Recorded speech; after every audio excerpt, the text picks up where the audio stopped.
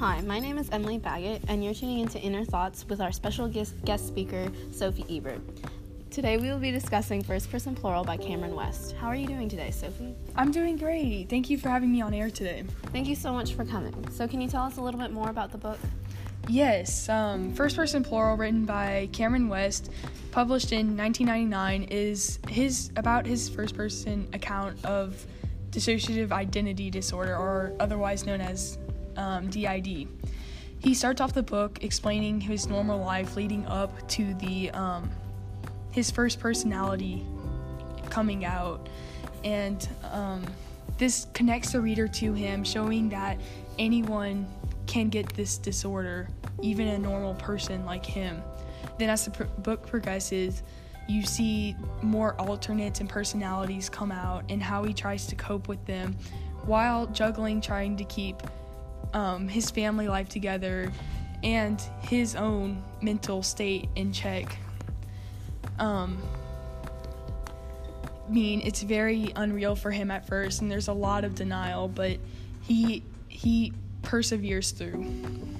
So after reading this book, do you believe that West has the credibility to be sharing his experience? Yes, I do. Not only does he have a first-person view of DID, but he also has a degree in psychology, both giving him a personal view and professional view. He also met other people with DID, which is sometimes almost more important than having the self-reflection, because you're able to see it from an outsider's point of view and relate it back to yourself. So I think he's very, very credible in writing this book. So what do you think his main point of writing this book was? And do you believe that his writing style helped him get this point across, or do you think it hindered it? I believe his point in writing this book was to inform people on what it's really like to have DID. There's a lot of misconceptions and false stereotypes about the disorder, and he would like to clear those up so that people can truly be enlightened on what it's like.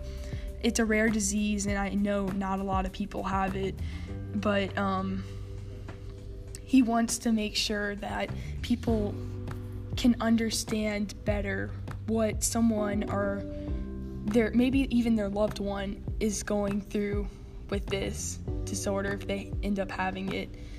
And his writing style definitely helped convey this purpose. His simplistic but sophisticated writing style helps to clearly and vividly show what it's like to have DID. It's truly enlightening, and but in the end, I didn't think the message he wanted was as powerful as I thought it was going to be, because it kind of left on a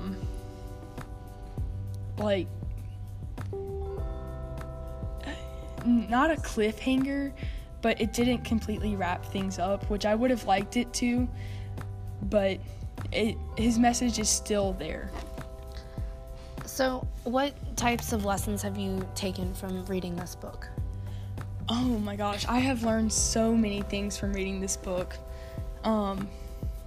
It taught me that it truly showed me what it's like for someone to have DID.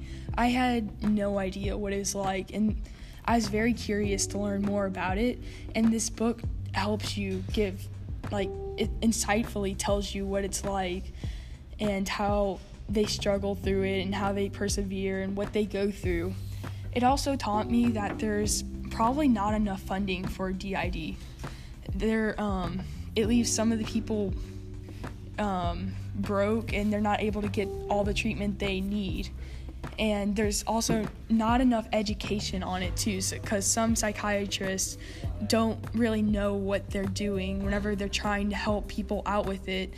But they say they know what they are doing, but in reality they don't, and they definitely need some more education about it. But it is a rare disorder, so I can understand why there are misconceptions.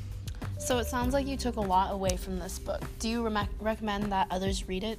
Yes, 10 out of 10 would recommend anyone who is curious about this disorder or some of the unique qualities of the brain and how this can happen. In the book, it gives a pretty solid reason on how he ended up having DID, which I thought was interesting because I didn't know that, and it captivated me the whole way. I couldn't put down the book, and I had to put it down because I had other obligations to go do, but it kept me wanting to read more, and I would definitely recommend anyone to read this book. Okay, well, thank you so much for sharing more about this book. I think that's all the questions I have for you today.